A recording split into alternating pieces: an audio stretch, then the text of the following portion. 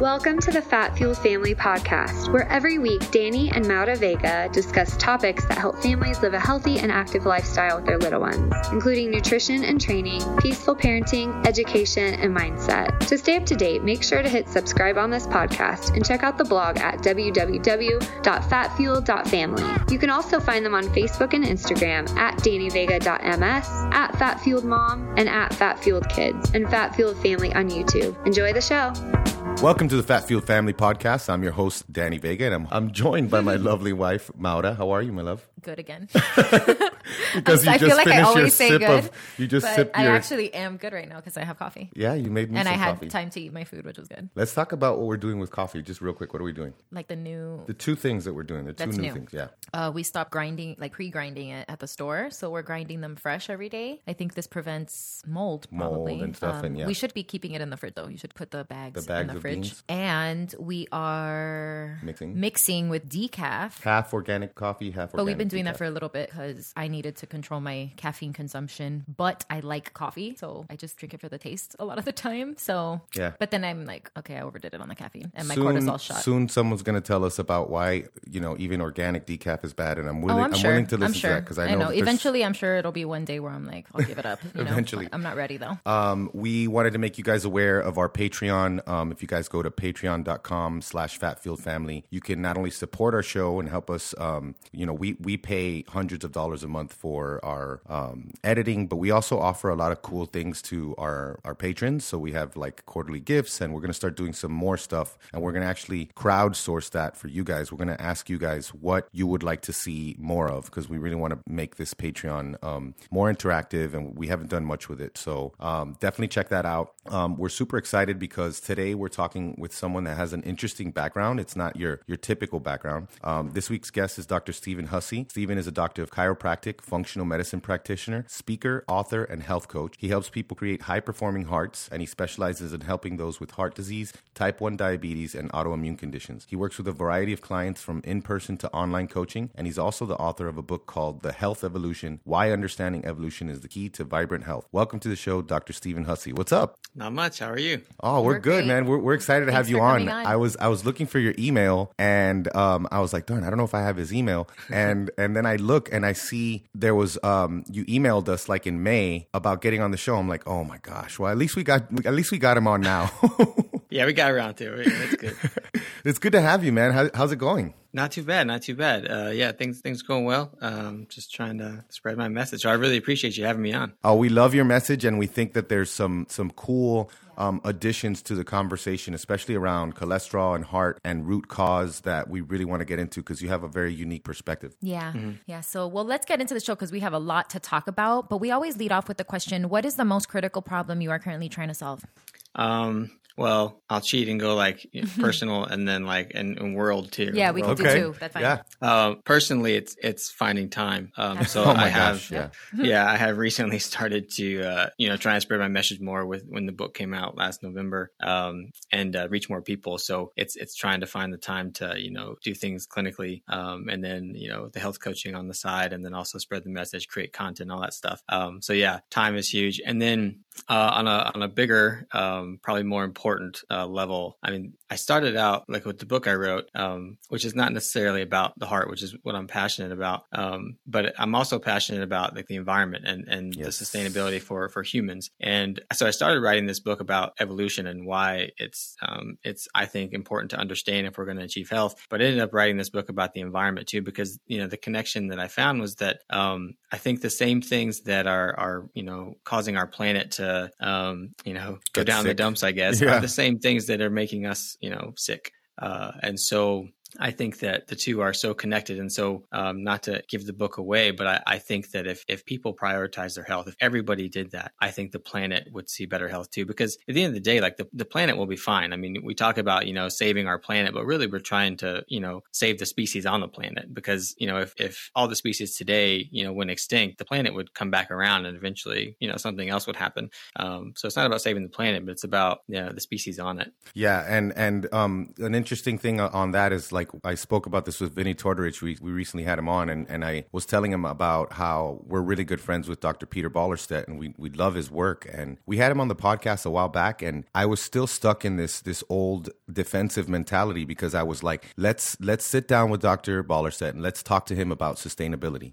And we had this great conversation, and I realized after the conversation, I was like, we are moving past a very important subject and talking about the things that we need to talk about to defend the sustainability of what we're doing, when we should probably go back a little bit and rewind and still focus on health, because exactly what you're saying, like if not only are what we're eating is making us unhealthy and sick and killing us, we're also poisoning our food supply. And when we poison our food supply, of course, it breaks up the whole beautiful ecosystem that we have, ecosystems all around the world. And so now we're focusing more. We have to spend time, of course, on like talking about sustainability and even like regenerative practices, but we still have to talk about this health thing, man, because it's so important, right? Exactly. I think that, people, put so much effort and time and money and resources into, these campaigns that, like plant a tree or save the whales or whatever. And that's great, but I really think that if, everybody just prioritized their health, we'd stop doing the things that are, causing the whales to die and leading to destruction of forests and things like that. Now there's debate, people think that, what's the best thing to do for a human is up in the air. And that's where we have to, spread this information so that people do understand what I think is the best environment to put a human in as far as diet and toxins and all these different things. Because if, the most powerful thing is we're all consumers, and, the market will follow what the consumers want. And so if we all demand health, then I think that we'll see huge shifts in more than just the arena of health. Yeah, man, I totally agree. And the other thing is like, I'm aware of, inconsistencies when I talk about how, vegans and vegetarians are flying, all types of produce in from different countries because we're destroying our topsoil. So we're like, well, we have a very strong petrodollar and we can go around the world and then destroy their soil because we've destroyed our soil, and we can fly that over. But I think we need to also be aware of like when we're doing that with meat too, so like that's why this whole locavore movement, I'm really getting into it now and just focusing on helping people understand like how to get meat locally. And if they want to get some organic produce, get it locally when it's in season so that you're not creating this whole artificial market and artificial distribution process that is, in large part, doing a lot of this damage. Yeah. I mean, I'm, pretty carnivore right now. And that's the one thing that I noticed is that, all of a sudden the majority of my food was coming from Polyface Farm, which is like less than an hour from me.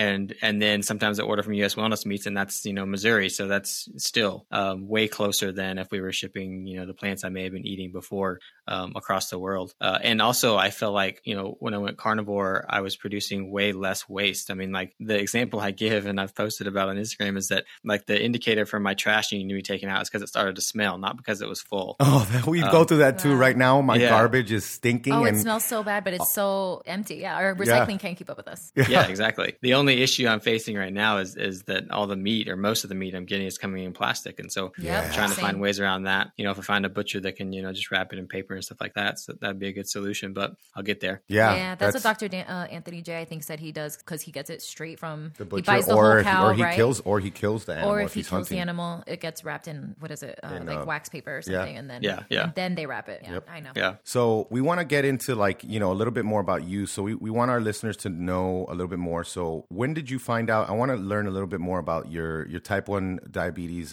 diagnosis and how has your management of this condition evolved over the years? Yeah. So even from a younger age than when I was diagnosed with type 1, I had a lot of inflammatory issues. I got the diagnosis of asthma at age 2, and I used to like break out in hives like all over my body, and they didn't know why. They would just tell me that it was allergies. They were like, "Don't let him mow the lawn," do that kind of stuff, And then eventually at 9, I started feeling weird. I would describe it, and I just remember my memory of it is I was sitting in a computer lab in school and just feeling like I needed to stretch. Like that was the feeling that I had. Like I just needed to stretch. So I would get out of the chair and get yelled at by the teacher. And I was going to the bathroom a lot. The urination. So yeah. So, and I feel like the teachers were looking at me suspiciously, like, why does he have to go pee all the time? And and so eventually, found our way to the doctor, and my blood sugar was in like the 700s or something like that. Gosh. Yeah. And so, the doctor I remember was like, it's not like life threatening right now, like, but we need to get him in the hospital by the afternoon. And Not right now, just the afternoon. Yeah. And so like, I didn't really understand what was going on. I mean, I really don't even know what the doctor said that day. I just remember like turning around, my mom was crying and I was like, oh, this must be like serious. But yeah, so since that time, I've been kind of, or not since that time, but up until about, 20 years old throughout the rest of my childhood, we were, very dependent on Western medicine to help us manage this condition, and, it's effective at that. It'll help you manage the condition and what I was told, but I don't think I was ever told anything about the food I ate or that the food I ate would have an effect on my ability to manage the condition. Never. Wow. Even, It's incredible, yeah, especially for something like diabetes, because exactly. Yeah. And, I love my pediatric endocrinologist and, I would refer any child to him today, even just because he really helped me understand what was going on, even as a child. And, but still, nothing about food. And I remember these huge booklets that we would get that would just like carbohydrate counting booklets. Like I could look up literally any food in there, any food from a fast food restaurant, any food from anywhere, and it would tell me how many carbohydrates are in it. And looking back on that now, I'm like, doesn't that seem like a little bit crazy? That like I have this disease that makes me intolerant to carbohydrates pretty much, and yet I'm pretty much being told that it's okay, just know how much is in it. Just count it. Why am I counting it? No real reason. Just count it. Yeah. Right. Yeah. And it was just like, it doesn't matter how many carbs you eat, just give yourself a ton of insulin, Wow. And yeah. And at first it was a little bit harder to do, because I was doing shots, like I was doing like a long acting insulin, and then with meals would take a shorter acting one to counteract the meal. And but then when you got an insulin pump, I got an insulin pump when I was 13. That just made it so that I could quote unquote eat whatever I wanted, and because I always had insulin available to me, I didn't have to plan out meals or anything. And so it was almost like, yes, the pump makes things way easier, but it also makes you lazier, and It probably makes you eat worse. Or at least it did when I was a kid. And so somewhere around in college, I majored in health and wellness promotion, and I started seeing the value of or the impact how I lived my life had on the disease and the ability to manage my conditions. And I had no idea what I was doing at the time. It was all like trial and error, and I was slowly learning things. But I just found it interesting that no doctor had told me, these things, that you could change your diet and exercise. And I'd always been active, but when I changed the diet, I saw even more impact with the exercise. Or even for me, like stress management and getting rid of toxins. Like when I eventually learned those things, I feel they've had an impact on my ability to regulate blood sugars as well. And so the other thing was that, about the time when I was in college, I had a very opinionated girlfriend. And when I went to the doctor and they finally decided that I'd been diabetic long enough that it was time to protect my kidneys, quote unquote, and put me on a blood pressure medication, even though my blood pressure was 112/70 at that visit. Oh, wow. Wow. She was like, no, don't do that. You'll be on that the rest of your life. It might even kill you, because low blood pressure is more dangerous than high blood pressure short term. And fortunately I listened to her and was finding out all these types of things. But I've had doctors want to put me on a statin, not because my cholesterol was high, and I don't even think that's a problem, but but just because that was the standard of care for anybody who'd been diabetic as long as I had. And so that was like a prophylactic measure. They're saying like put him on a put him on just in case. Yeah, exactly. Wow. Yeah. And so they were like, yeah, anybody, that was actually a physician's assistant that did that. Anybody who's been diabetic longer than 15 years is what I was told, should be on a statin drug. Wow. And this is when I was much more educated, and I started to tell her, I don't want to do that. And this is why, she wasn't happy about it.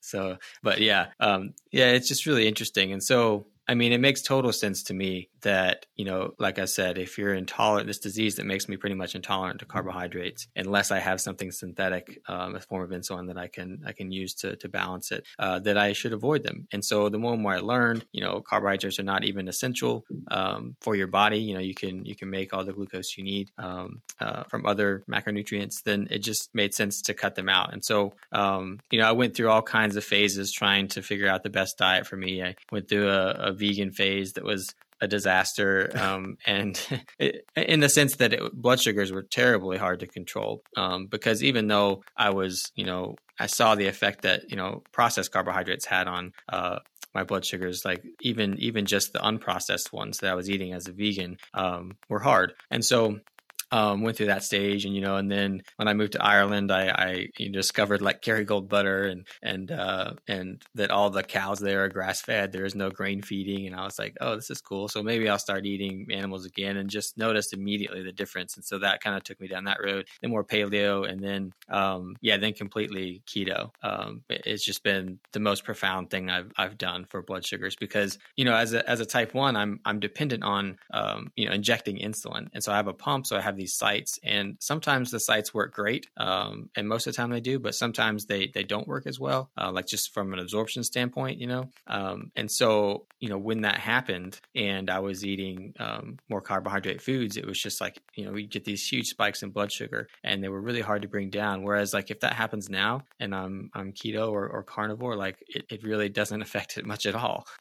So it's just nice to be able to troubleshoot or avoid that situation just because of my diet. That's amazing. I mean, as it is, like you think about like situations where, you got to be really careful when you're traveling and all that, like it just adds a whole level of complexity if you're more dependent on your insulin, like, availability of insulin in different places. I mean, I just think about all these things, and it's just, they make it so easy for you to just be like, hey, forget about it. Just rely on us. We got you. Don't worry about what you eat. And actually, did you watch the fat documentary? I did, yeah. So I think they talked about how the doctor told them, I don't know if that was there or if I heard it recently. Was it them? Yeah, I remember the couple. Yeah, with their son that was diabetic. Yeah, and they said basically like, listen, this kid has a death sentence. The last thing you want to do is give him like healthy food because, his life already sucks. So just give him whatever he wants.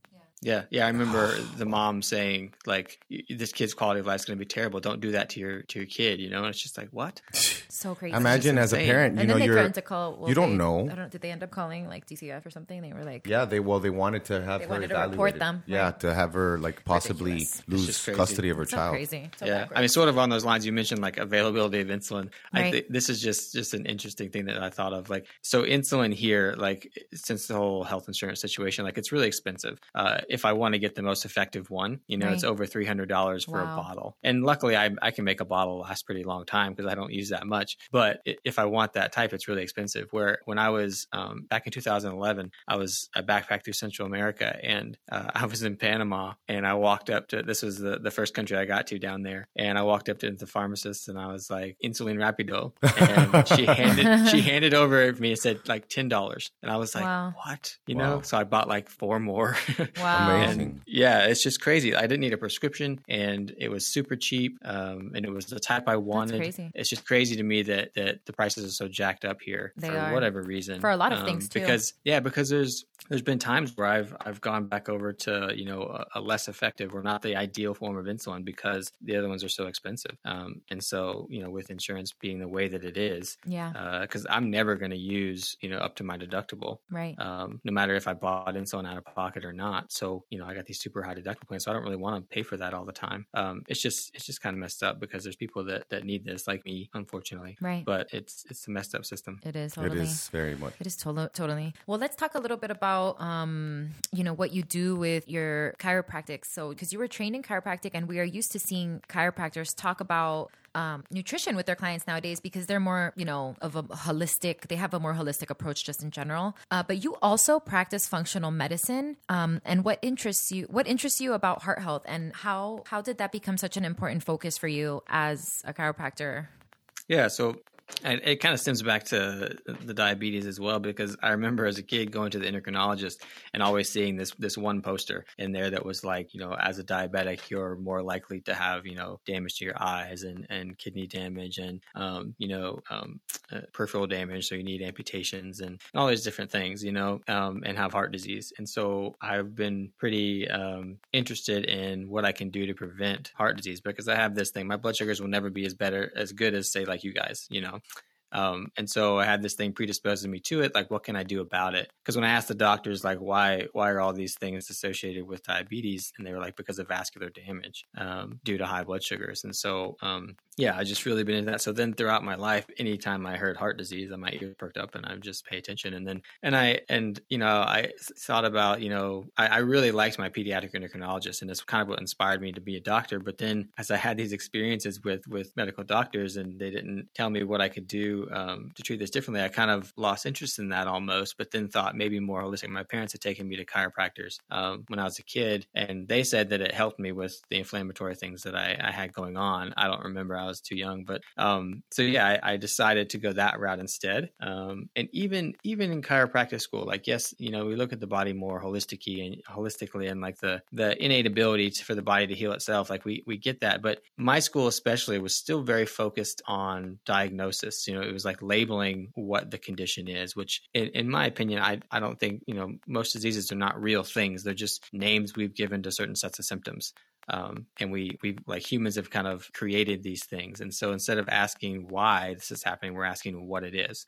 And so I was attracted to functional medicine as well. And right about the time that I was graduating chiropractic school, my school also opened up a 2-year master's in human nutrition and functional medicine that was sort of half online, half not. And so I decided to do that as well and got into the functional medicine route. But then most of what I've kind of found and the approach I take to health has been more not academic at all. It's been like my own research and really finding out, what's going on and relating that to all different aspects or all different disciplines of science. I think that the fact that most of our medical knowledge comes from biochemistry, but there's a physics side to the body and there's an ecology side to the body, and I think that is just as important as knowing the biochemistry. And so that's where I've kind of drawn all my conclusions, which most of them are in the book, but I'm writing another book about the heart right now, specifically because I'm so passionate about that. So yeah.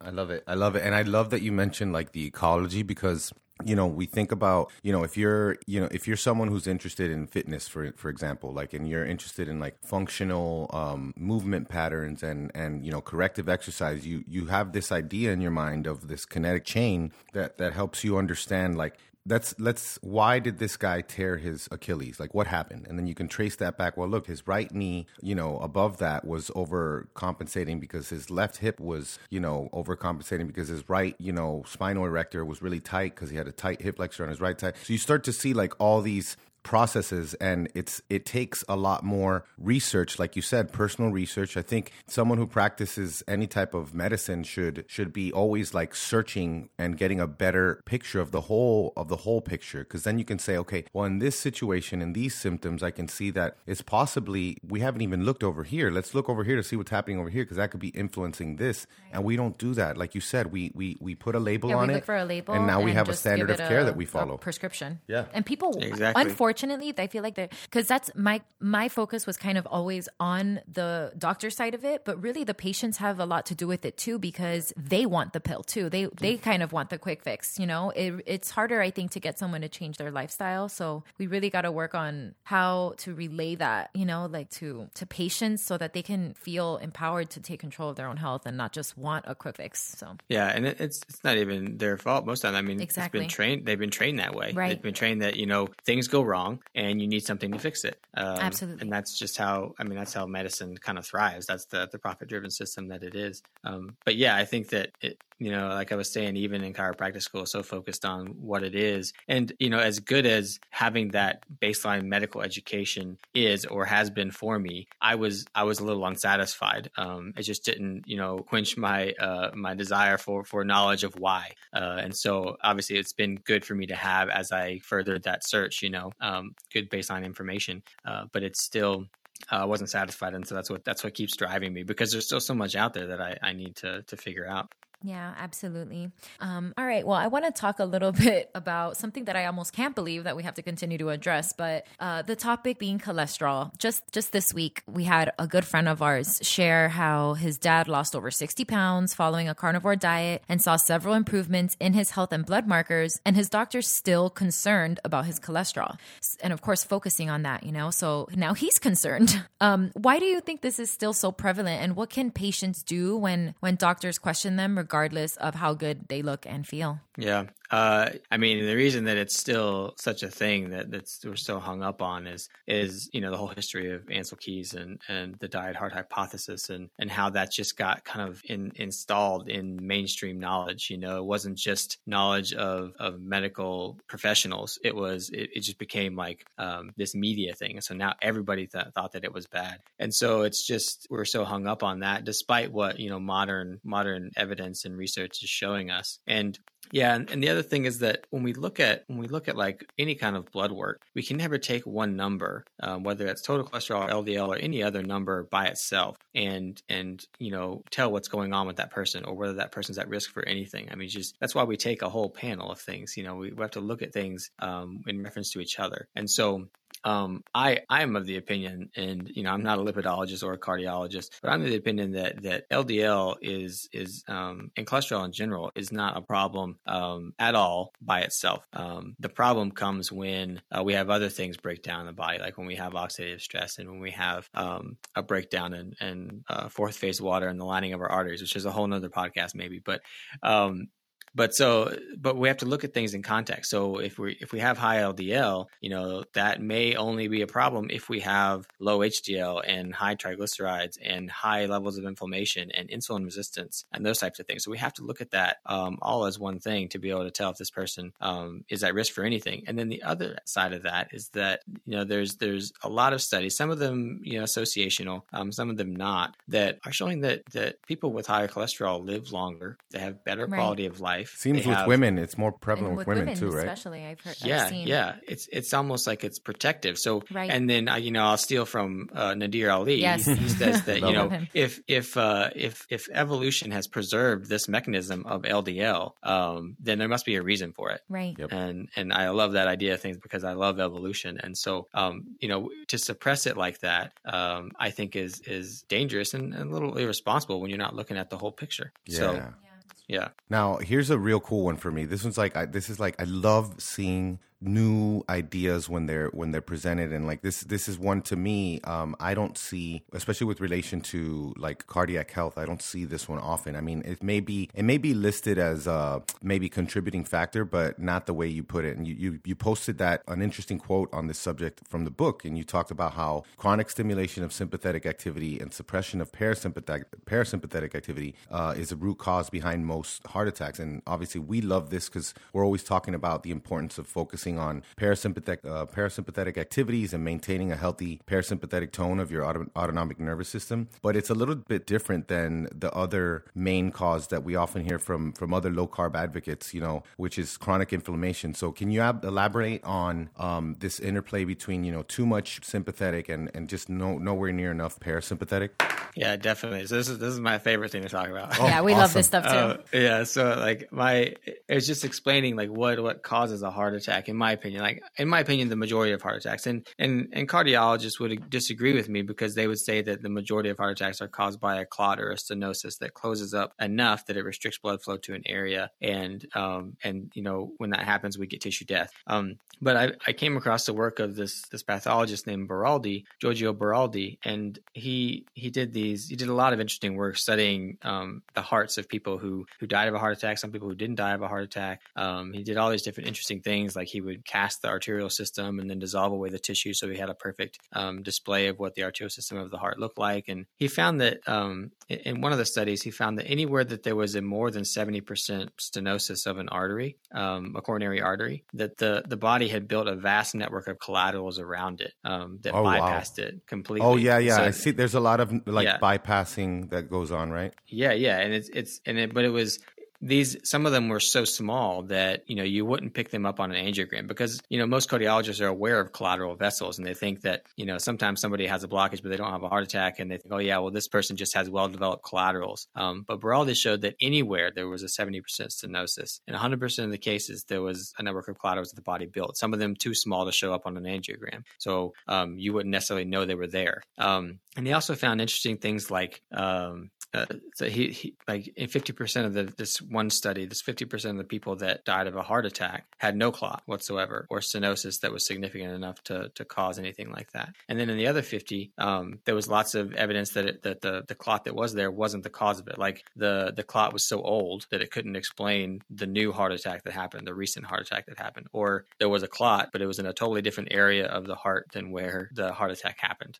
And so there was all these different discrepancies that it doesn't disprove that a clot can cause a heart attack or a stenosis, not by any means. And I think that definitely does happen. But based on some of these studies that he did, it almost suggests that the majority of them aren't caused by that sort of thing. So then I really started digging into what does cause it then. If it's not this, then how do we get tissue death? And so I stumbled upon three things that I think are driving, what is a heart attack. And so that is not being fat adapted, not supplying the heart with ketones and fatty acids because that's its preferred fuel source, which is very interesting because there's, we have to work pretty hard to get into ketosis.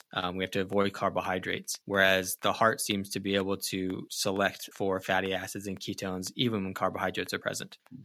So I think that for whatever reason, it prefers that more than any other tissue. And the second one being oxidative stress, which, is that inflammation that, we hear a lot in the low carb community and how ketogenic diets can reduce oxidative stress, but also reducing toxin exposure and that kind of stuff. So the important thing there is that oxidative stress, I believe, is what causes damage to the lining of the artery, not just the endothelia itself, but the protective layer of water that is the fourth phase water. It also breaks that down as well. That's the good stuff. That's the good stuff. A lot of people should be talking more about that too.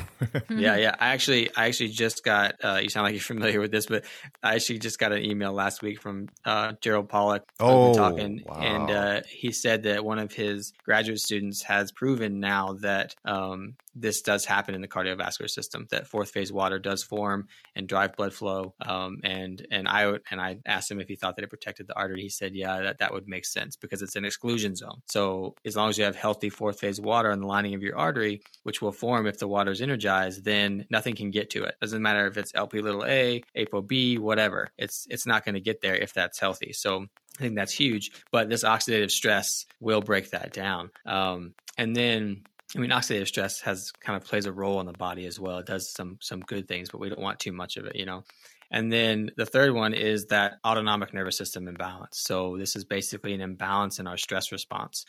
We've evolved to, have a stress response, but it's always supposed to be balanced by the non-stress signal. So if we have a surge in adrenaline and a stress response to any particular part of our body, there's always supposed to be a lesser surge of the parasympathetic or the non-stress response to balance things out. And so I think that when these three imbalances happen, the series of events that leads to, I would argue, the majority of heart attacks is what happens. So let's say someone's living this stressful life, unnatural stresses from our modern day way of life, and they get this imbalance in their stress response. And so they become more sympathetic dominant. They kind of get stuck in this fight or flight mode, or at least their body seems to be stuck in it. And, it's almost like they're having physiologically life-threatening responses to non-life-threatening things because we can think our way into a stress response, because we don't make enough money or we're worried about the kids or, we want to get that promotion or whatever, those types of things. And so when that happens, like I said, we're supposed to have this balance, but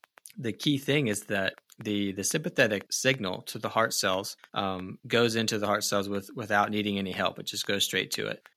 Whereas the parasympathetic one is dependent on nitric oxide. That molecule, which we're told dilates the blood vessels, which is what it does. One thing that it does is also needed to relay that parasympathetic signal to the heart cells. So if we have high oxidative stress that's damaging the lining of our arteries, which is where nitric oxide is made, we're going to have less nitric oxide around. Also, nitric oxide can act as an antioxidant and take care of a free radical. So if we have this high oxidative stress, especially in the cardiovascular system, we're depleting nitric oxide. And let's say we get that surge of adrenaline and stress response to the heart cells, and then there's no nitric oxide there to allow the parasympathetic to balance it out. And so it never happens.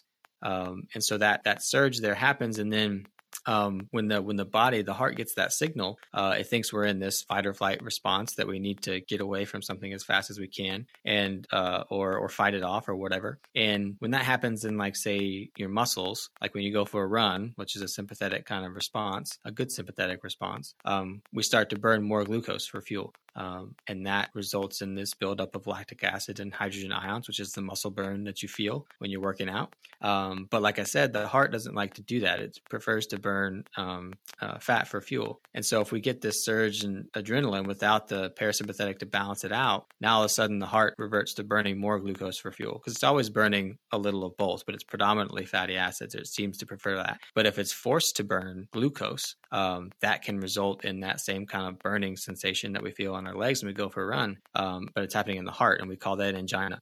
And so if that goes too far, and it becomes, too much of a stimulation of the sympathetic nervous system, then a few things can happen. One is we get this buildup of lactic acid and hydrogen ions in an area of the heart tissue, and that builds up pressure. And so when the pressure is too much and the pressure changes, then now all of a sudden the pressure was usually coming from the arteries to the tissue. Now the pressure is the other way, so the blood can't get there. Which I think this aspect of this theory explains why nearly 100% of heart attacks are seen in the left ventricle, because that's under the most pressure. So it's more, the ventricle is under the most pressure, so it's just more susceptible to any pressure changes. And so that there's also been a lot of other studies showing that when this happens, or when we convert to burning predominantly glucose, that it interferes with calcium absorption in the cells. And calcium is what the cells use to contract, the muscle cells in the heart use to contract, and any muscle cell. And so if they can't contract, we get like this seizing up, and then we get tissue death. And so I think that that's what, at least one mechanism of how a heart attack happens. And, I'm keeping track of the number of people that have told me, and I'm getting more of them now as I'm putting this message out there, that have told me, like, yeah, so-and-so had a heart attack, or I had a heart attack, and they never found a clot, and to me, this is the mechanism by which this happens. And then Beraldi also found that sometimes there was evidence that there was a clot, but there was evidence that the clot happened after the heart attack started. So it wasn't the cause of it, but it happened afterwards. And he found that, he kind of concluded that was because of this pressure change in that area caused any, plaque formation that was already there to dislodge. And make the situation worse. But yeah, that to me, that's what causes a heart attack. So then it becomes very important to look at being fat adapted, reducing oxidative stress, and balancing your autonomic nervous system. Wow, that's amazing and so interesting. And I wanted to piggyback off that, and I was trying to look for it now, but of course I couldn't find it. A post that you made talking about, or some study that I saw, that helping others is a good way to actually get yourself into a parasympathetic state, and to kind of offset if you do have a very stressful life. Yeah. This was a really interesting study. So what they did was they basically just surveyed people, and they asked them how many stressful events they had in their life. And these were like, major stressful events. And so they looked at mortality. They looked at, of these people that reported they had this much or however much stress in their life, what percentage of them died, and, was there a correlation between having stress and mortality in life? And they found that there was definitely a correlation. And people who reported that they had more stressful events, like every stressful event they reported, there was a 30% increase in mortality. However, that was completely wiped away, that association, if the people also reported that they helped others in some way. Like it went to zero. There was no more association. And these are just associations, but that's pretty profound. Well, I'll take that association and I'll run with it, because, we are both, recovering from specific addictions, and like one of the things that you learn is like when you feel like your ego's taking over and you feel like you're becoming a victim again, because that's easy for us to do, is go out and serve. And so, like, if we can say that we can not only shift our mindset and get into a point of gratitude, which of course also would bring you into a parasympathetic tone, you're actually doing things that are associated with, decreased stress levels. So somehow maybe oxytocin is playing a role, some sort of hormonal things happening, just by helping other people in times of stress. Right. Yeah, I think that we are social beings, and I think that over the years of our evolution, we evolved to, like, what made us so successful. One of the things was that we could bind together, communicate, love, all these different things. And so I think that what we're seeing today is that the technology age has really done so many amazing things for us, but I think it's also isolated us a little bit. We have social media, and I can communicate with you you guys rather than face to face, which would be awesome. But through this, which is great, we're spreading the message, and it's a great way to get ourselves out there. But I think we're losing a little bit of that contact, that human contact. And it's just an interesting kind of phenomenon to me. Absolutely. 100%. I mean, Maura talks about this, how like we're more connected, but disconnected. At the same time. Throughout history, there's never been a time where you would be able to have like 12 different conversations. 12, sometimes it could be. Yeah. I mean, you got like 100 conversations going on at once on different platforms, and none of them are in person. Of course, nobody can pay attention. Like, we all have ADD now. I feel like that's something we also caused by social media. Mm-hmm. Yeah. I think that we're always so, I guess, stimulated. Too. Like, we see that notification on our phone, and we want to check it, and it's always this heightened response. And I'm totally guilty of that too. I mean, sometimes I take my phone and I, put it somewhere else, and I go do something without it because I realize that I'm just like dependent on it, especially lately as I've been, putting my message out there and like seeing all this stuff. And it's exciting because I'm getting to talk about what I like to talk about, but it's still, sometimes I just got to check out. Yeah, you do. I do. Because I think that it's just too much. And we're not designed for that, or evolved for that, whatever you want to say. So I totally agree with that. Like, I put my phone down every night at 7, and I do get like a little bit of like, I don't know if it's like anxiety or both, a little bit of anxiety, because I know that if I didn't spend enough time on social media today, like my backlog is going to be tomorrow. That. Yeah, exactly. But I don't. It's non-negotiable. I put the phone down, and on the weekends it's like pretty much down all the time. But I want to get back to this, the heart, and how it fuels itself, and it prefers different fuels. We want to get back to the communication and the signaling pathway. So we'll get back to that. But I want to talk about how this main narrative that we still seem to hear from a lot of people in the fitness community, and especially the medical community. Like, when I was in a medical device rep, I had a conversation with a doctor locally about diabetes, and she was like, absolutely wrong. That's not true. Fat causes it. And I was like, okay, this conversation's over. But it's still this, this caloric deficit thing. Like, we'll burn as much fat, we'll lose weight, and everything will seem to be fine if we just perfect our calorie equations. But, people like you're just a heretic, and you speak about these things called free radicals and oxidative stress, and that goes against this whole calorie model. So why do you hate carbs so much? On a basic level, it's because of the impact I've seen they've had on me personally from being a diabetic. Like, you see, like, if I see a blood sugar that's not what I want it to be, it's just like that's just devastating to me, because I see the repercussions. And it wasn't always that way. Like, in high school, I didn't take care of myself at all, and it was bad. But once I started learning and I could look into the future a little better, my brain fully developed. That stresses me out. So that's one reason why I guess I hate carbs. But I guess I just feel like I look at things from an evolutionary perspective, and when you start to study the history of humans, you realize what carbs have done, and I think that people, these days, I mean, getting back to the environment a little bit, like, people see what we're doing to the planet, so to speak, quote unquote. And we are doing some bad things to the planet, but it's not just now that we've been doing it. Like, we've been putting ourselves in a bad situation for a long time. And I think that, if you look at, 2.5 to about 1.8 million years ago, there was these massive animals, around, this megafauna, they're called. They're huge kilogram weight numbers, and anywhere that humans showed up in archaeological evidence, they started to die off. And so over the last about 2 million years, they've kind of plummeted the size of these animals because humans were eating them. And so I think that eventually, we almost, became what we are today, as far as our large brain and our larger stature, because we were eating these animals, but we killed them all off. And so now we were forced to do something else. And so we were smart. So we figured out farming. But if you look at what's happened since then, not only from a health standpoint, but I would argue from like a society standpoint, the advent of civilization and all this kind of stuff has done amazing things for us, made our lives easier. But also I think, resulted in, what we eventually have is like crime and all these other, socioeconomic problems and things like that. But it all stemmed from the fact that we, probably maybe weren't smart enough then to realize that we were killing off our food supply. And then the thing that made us who we are, now we couldn't sustain ourselves on that anymore. So we're forced to do farming, and there's evidence that our brains have shrunk in the last 10,000 years.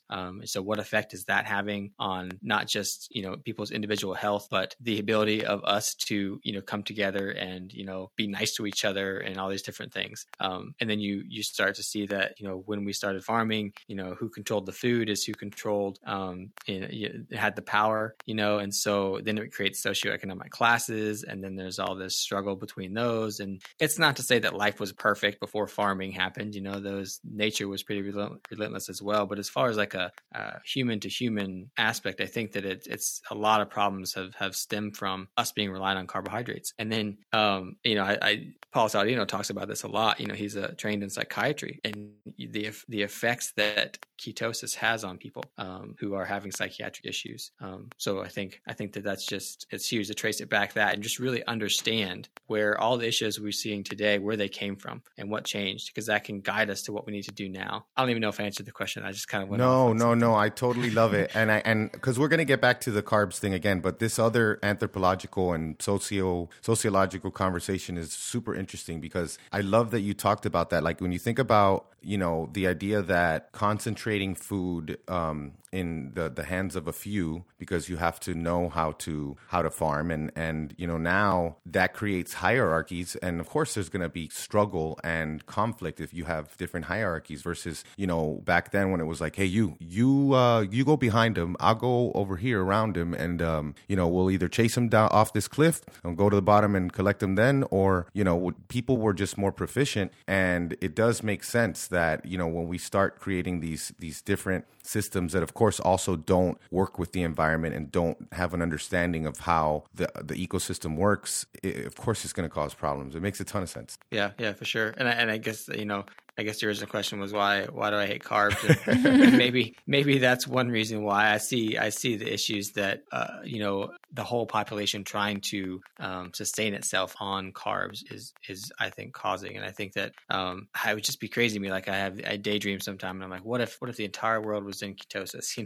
Like how different would it be? Like would we see the crime we see? Would we see? We'd definitely have flying cars. I've really We'd have the flying cars. They would be here. But I've truly thought of the crime thing too, especially with all this. I mean, I'm one of those people, when you were just mentioning about what Paul Saladino says, I am one of those actual people who came to ketosis to get off of antidepressants. And I mean, not only was it way more effective? It's like way more effective than the drugs were. So, I mean, I just can't even.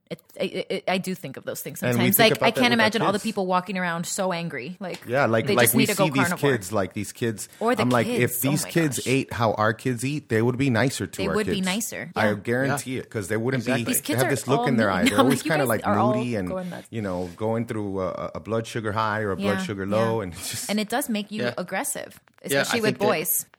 There's a reason that babies are born in ketosis and that they have all this brown fat. Mm-hmm. Like that's just how it's supposed to be. We're supposed to make more brown fat. I think that's how we got through the winter, and like that just shows that you're in this ketotic state. And then unfortunately, kids are put on carbs as soon as if they were even breastfed. Right. They're put on carbs, and then their metabolism just shifts, and then from there it's scary. And the most interesting thing, maybe this will segue us back to autonomic nervous system, but like, so humans, we made some sacrifices, in order for us to have these big brains and larger bodies and things. We're born much earlier. We're born pretty reliant on mom and dad. We're pretty helpless. And one of the things that's not fully developed when we're born is our autonomic nervous system. And so we're supposed to pick up on cues from mom and dad that tell us we're in a safe place. So, we're supposed to be gazing into mom's eyes and, making, comforting noises, those types of things, have contact with mom and dad. And And so that is what trains our nervous system, what is safe. And if that doesn't happen, for the first, 6 to 12 months of life, then this child doesn't have a default what is safe, and this is the work of Dr. Stephen Porges and the polyvagal theory, which is just fascinating stuff. And so now that child, if that didn't fully develop or develop properly, I guess, that child is just more likely to go into that stress response or, have those life-threatening, physiologic responses to non-life-threatening things. Because they have no safe baseline, because that's what our nervous system is. It's just interpreting our environment to tell us if we're in a safe one or a threatening one, and then we have the appropriate physiologic response to it. Wow, that reminds me of some of the stuff that Gabor Mate has talked about with trauma, and how trauma is not what happens, it's what your body does. Right. How it responds to the trauma, and of course that's when those patterns start, and we don't really know them. They're so subconscious that we have flawed coping mechanisms because of that. Mm-hmm. Right. That's to me, it just makes a ton of sense. Yeah, it's very, very interesting. All right. Well, I could talk about this kind of stuff all day, but we have a few more. We want to get back to some of the heart stuff. You also speak about the heart's signaling pathway that allows it to communicate directly with fat cells. So how does burning predominantly glucose change the messages it sends to our fat cells? So that I actually I haven't seen. I don't know that they looked at it. So I found this study that showed that the heart does have a direct signaling pathway to fat cells. And then the researchers were like, well, this is great. If we can affect the heart somehow, we can tell the body to burn more fat and treat obesity. And I was like, well, that's not what I would gather from that study. But to me, it suggests that there's such a preference and such a need and requirement for the heart to burn fatty acids and ketones, that if it is forced to start burning more glucose, it has a signaling pathway to the fat cells so they can say, hey, mobilize fat. We need more of it. But that was just something, I don't know if that's ever been looked at before, but that was a study that I came across recently.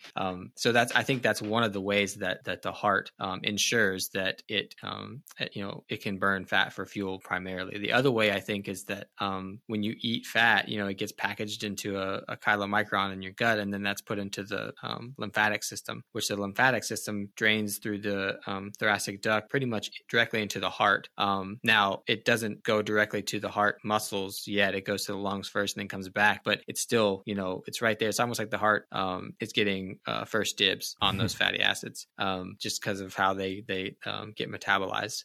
So yeah, and I've seen that there's a study, it's an older study, but it showed that, and there's multiple studies that have shown this, that ketones are kind of like this modulating substrate for the heart. So the presence of them will dictate whether the heart burns fat or glucose. So if it's not present, it'll burn glucose, but if it is present, it doesn't matter if the glucose is there, it will still burn, it'll choose the ketones that you put in front of its face.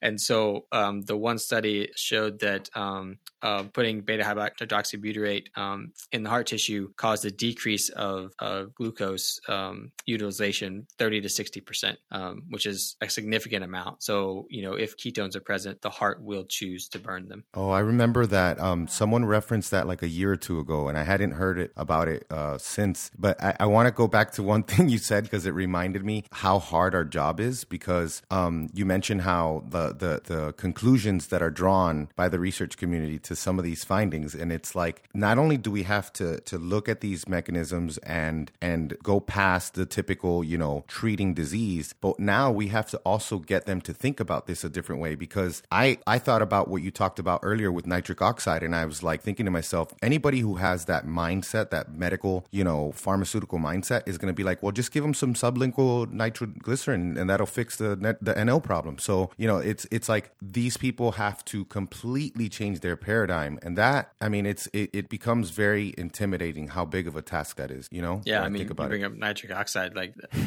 give people nitroglycerin tablets and they're thinking, oh yeah, we're dilating the coronary vessels, which is allowing more blood flow to the area, which is probably happening. But for me, what's really happening is they're allowing that parasympathetic signal to go into the heart cell again, which is shifting the metabolism back toward fatty acids. Yep. That's what I think is probably the bigger thing going on. It's a great Band-Aid, but again, it goes back to that same, thing. Like, why don't we try to figure out, instead of, it's similar to like, I don't know if have you ever read Deep Nutrition by Dr. Kate Shanahan? Yeah, I have. So like, you know how like we create all these glucosamine supplements and we create all these supplements because we identify whatever it is, you know, that's playing a role. And instead of like making some bone broth or eating some eyeballs or eating some organs, like we package these things under like a high heat process, which is probably denaturing it to begin with. And then we package it in a bottle and we sell it for hundreds of times more than we can get the actual food. It's just crazy. It's crazy. Yeah, the more bioavailable food. Yeah. I mean, like in you're the probably going to absorb form we know it. maybe a quarter of that supplement. Right. But, with the food you'll get, as long as your gut is healthy, then you'll get all of it. Yeah, man. So I want to talk about collagen because we talk about it a lot, and we love, collagen and glycine. We've spoken about it, but we've never talked about what it does in the heart. So I'd love to hear, your thoughts on it. I know you've mentioned recently about collagen. How does it impact heart health, like a healthy collagen and glycine status? Yeah, I mean, I get the first one you kind of touched on. It's going to drive that production of glutathione because glutathione has a few different amino acids, but glycine is the one that it needs because we don't usually get enough of that in our diet. So collagen has a lot of glycine, so that's going to drive the production of glutathione, which is going to help us with that oxidative stress. It's going to help us get rid of those excess free radicals if they're there. And so again, that's going to prevent the depletion of nitric oxide by nitric oxide acting as an antioxidant, but also it's going to help us prevent damage to the lining of our arteries so that endothelium can produce nitric oxide. The other thing is that collagen is our connective tissue. It's the most abundant protein in the body. It's kind of what holds us together. And I think it's really, really important for any type of tubular or system that's designed to keep things somewhere, like the gut. It's really important for repairing the gut because we need to rebuild that connective tissue that was damaged. And it's the same for the lining of the arteries. If we've got damage there and we want to lay down new healthy collagen when we start to repair it, when we start to make good lifestyle changes and things, then collagen is essential for that process so that we can get healthy tissue there that's less likely to get damaged again. And there's actually studies, I posted some a while back, showing that collagen has a direct impact on the inflammation in our arteries and the ability to repair them. Providing collagen protein and glycine and things like that, then it will do that. So it's all about this, this dynamic system that we have that's kind of playing off each other, and if the arteries aren't healthy, we don't get the nitric oxide. Nitric oxide's not there, we don't get the signaling of the parasympathetic. If we're not providing ketones, we're just more likely for that sympathetic signal to create a situation where we're making lactic acid in the heart. All these different things, and so we have to balance all three of them. And collagen is a super important part of it. The other thing that I this might not be fair, but I'm going to ask you because you're a geek like me. The collagen thing, I first of all, thank you for telling me about. I didn't even think about how collagen could be used as I've thought about collagen for gut health, and that's where my question's going. But I never thought about how obviously it could help repair that lining. It's not very thick, and But what I was thinking about, and I've asked a few people, and they've kind of like it's all been theoretical. So hopefully you might have something that's beyond speculation. But when I was talking about fiber back in the day when I started eating a carnivore diet like over 2 years ago, I was looking at this fiber subject and wondering like, can we get the same benefits of that you would get like short chain fatty acid production from like a soluble fiber from collagen? And I was wondering if you had seen anything on that, or if you just kind of like in theory think the same thing. Nothing directly on collagen or being able to use it to make short chain fatty acids. Nothing directly, but now you piqued my interest. I'm going to look into it. Yeah, I'm just kind of interested because that's like that's one of the things that we can say, okay, I understand that, you're trying to, whether it be for gut health or even for, energy, whatever you're using it for. Because I've seen also like there's times when, I consume this resistant starch that I take it as a pre-workout. And what I'll notice is that the days after, and ever since I started consistently using it, I would see like a bump in ketones from eating a carbohydrate source. And my only kind of hypothesis on this at the moment is that somehow there was some short chain fatty acid production that was going through the whole cycle, and then ketones were being produced at the end. So I'm always kind of curious about other alternatives versus like a soluble fiber or something like that. Yeah, well, that would make sense to me. But I know, and I don't know the exact mechanism, but I know I've heard Saladino talk about how, eating carnivore and completely restricting carbohydrates and fiber and everything like that, you will start making ketones in your gut, or short chain fatty acids in your gut. So it happens. Yeah. It's not the beta hydroxybutyrate. It's some other ones that I can't remember which ones he says. But yeah, maybe it does butyrate, definitely happen. the Like we butyrate get part those, of it. I mean, yeah, and maybe not acetone, but I mean it's what cows do. I mean they're running on fat too. Yeah. Right. They just have the digestive system Right. ability to turn that fiber or that cellulose or whatever into short chain fatty acids, and we don't necessarily do that as well. So we need to eat directly fatty acids. Yeah, that's so true. Well, we kind of have like a selfish-ish question since we have you on, because our oldest Desmond, he's 8 now, but he was born with a subaortic membrane that can cause a stenotic valve.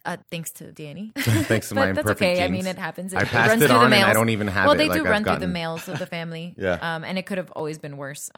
But we've been following his condition, and 4 years ago when he was around, like 4, his case was taken to conference, and they thought they were actually we're going to have to operate at that time. So, they presented at conference, but they decided against it, and they decided to wait. And over the last 2 years, then after that, we actually switched him back to ketogenic diet. He's been pretty good for the majority of his life. Like he he's started off mostly, because paleo. he started off paleo, and then he had like a little 2-year break there where he was kind of eating garbage food. But yeah, we've been going back, and over the last 2 years, the cardiologist has told us that he may no longer even need surgery, even though that was something that was going to be a given all these years. And he continues to grow off the charts, and he isn't symptomatic. So can you maybe speak to any of the possible mechanisms that maybe, eating this way and eating a ketogenic diet, and, we're not super strict with them. They're like more paleo, but definitely fat fueled kids, and how this could, be helping him with his condition and improving his life. Yeah. I just think that, when we're burning fat for fuel, when we're using the ketones and everything, your heart's just more efficient, and we're not going to be making, that lactic acid, which is going to distract things. So I think that, a study that I think of, they did this study called the 100 Marathon Study, where they took all these men that had run 100 marathons in their life. And And I wish they had looked at how, if there was any of them that were in ketosis versus the ones that weren't, but they didn't. But I imagine since the trend in running is to carb load and things like that, that many of them were not. And, all of them had intense scarring of the heart. And the ones who trained the hardest and the longest, had the most scarring. And I think that, just like exercise is a stress on our muscles, and we get this, we burn glucose to do things faster. And the heart will do that too if we're stressing it like that, like during marathons and things. And I think that causes damage, just like we get, knots in our muscles from using them a lot, and scar tissue that way. We get scar tissue in the heart. And I think that it's when the heart is forced to burn more glucose than it wants to.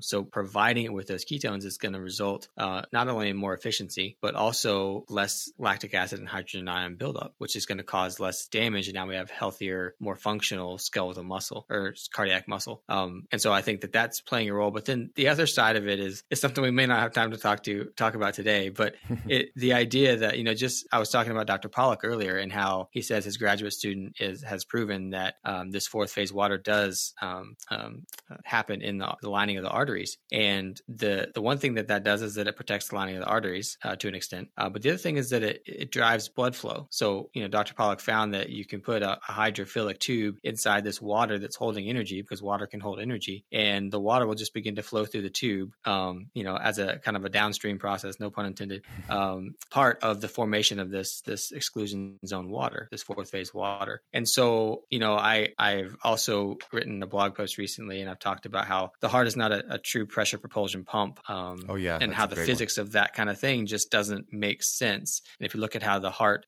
is formed like a vortex, and its true role is not necessarily to forcefully pump the blood like a pressure propulsion pump would. If we look at the efficiency of cardiac muscle, there's a study on this. If we look at the efficiency of a cardiac muscle as a pressure propulsion pump, it's only like 15 to 30% efficient. So if that was the heart's true job, it's pretty crappy at it.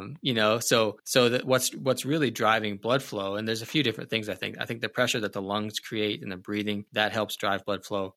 Because when we lose pressure in our lungs, like a pneumothorax, I found this study that shows that we get a 66% drop in cardiac output due to loss of that pressure. But then also this fourth phase water, because our blood is almost half water, is also driving the flow of the blood. And so, when we're talking about like, your son who's got this defect where it could be more stenotic and interfere with blood flow and efficiency like that, the really important thing is to make sure that the water in his body is energized. And so the way we do that is radiant light. So sunlight or infrared saunas are huge.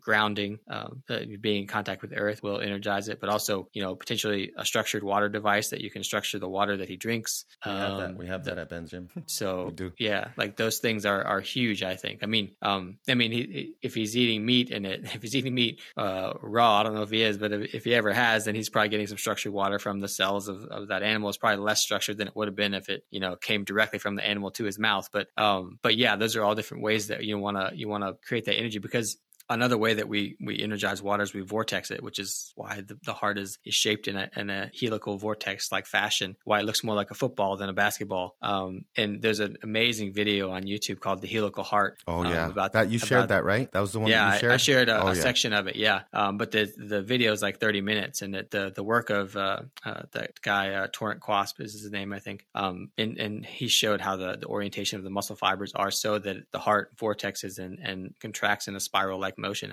It's vortexing the blood. And doing that in the presence of oxygen is what energizes the water. That's what Dr. Pollack found. And so I think it's no mistake that we have one vortex system that sends the blood to the oxygen, the system that oxygenates the blood, and then back to the heart again for another round of vortexing, and then it goes out to tissues. That is amazing. That is groundbreaking. Someone actually messaged me about this, like, have you seen this? And I was like, yeah, I saw it yesterday, and we're actually having him on. So trust me, we're going to talk about it. So like people are noticing, man. It's really cool that you've found some very, obviously it's great to have people spreading the same message, but you have some really unique takes on this stuff. So thank you for that, man. And if you're ever in Tampa, you gotta come visit, because we have my friend's gym where it's basically my office. We have a biocharger, we have a Nano V, we have a structured water device. We have a bunch of stuff that you can geek out on.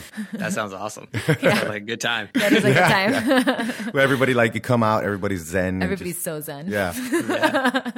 So where can people find you online, and where can they find more information, like your books, because you have an ebook also, and and anything else you're working on?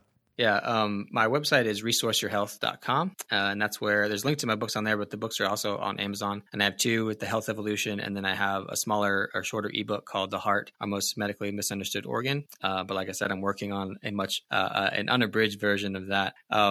And then I'm on, I guess on my website, that's where I do my health coaching and my blog and things like that. And then I'm also on social media, somewhat reluctantly, but I'm there and it's helping. But so I'm on Twitter and Facebook and Instagram at Dr. Stephen Hussey, just Dr. Stephen Hussey. Thank you so much. It was our pleasure to have you on. Thanks for having me.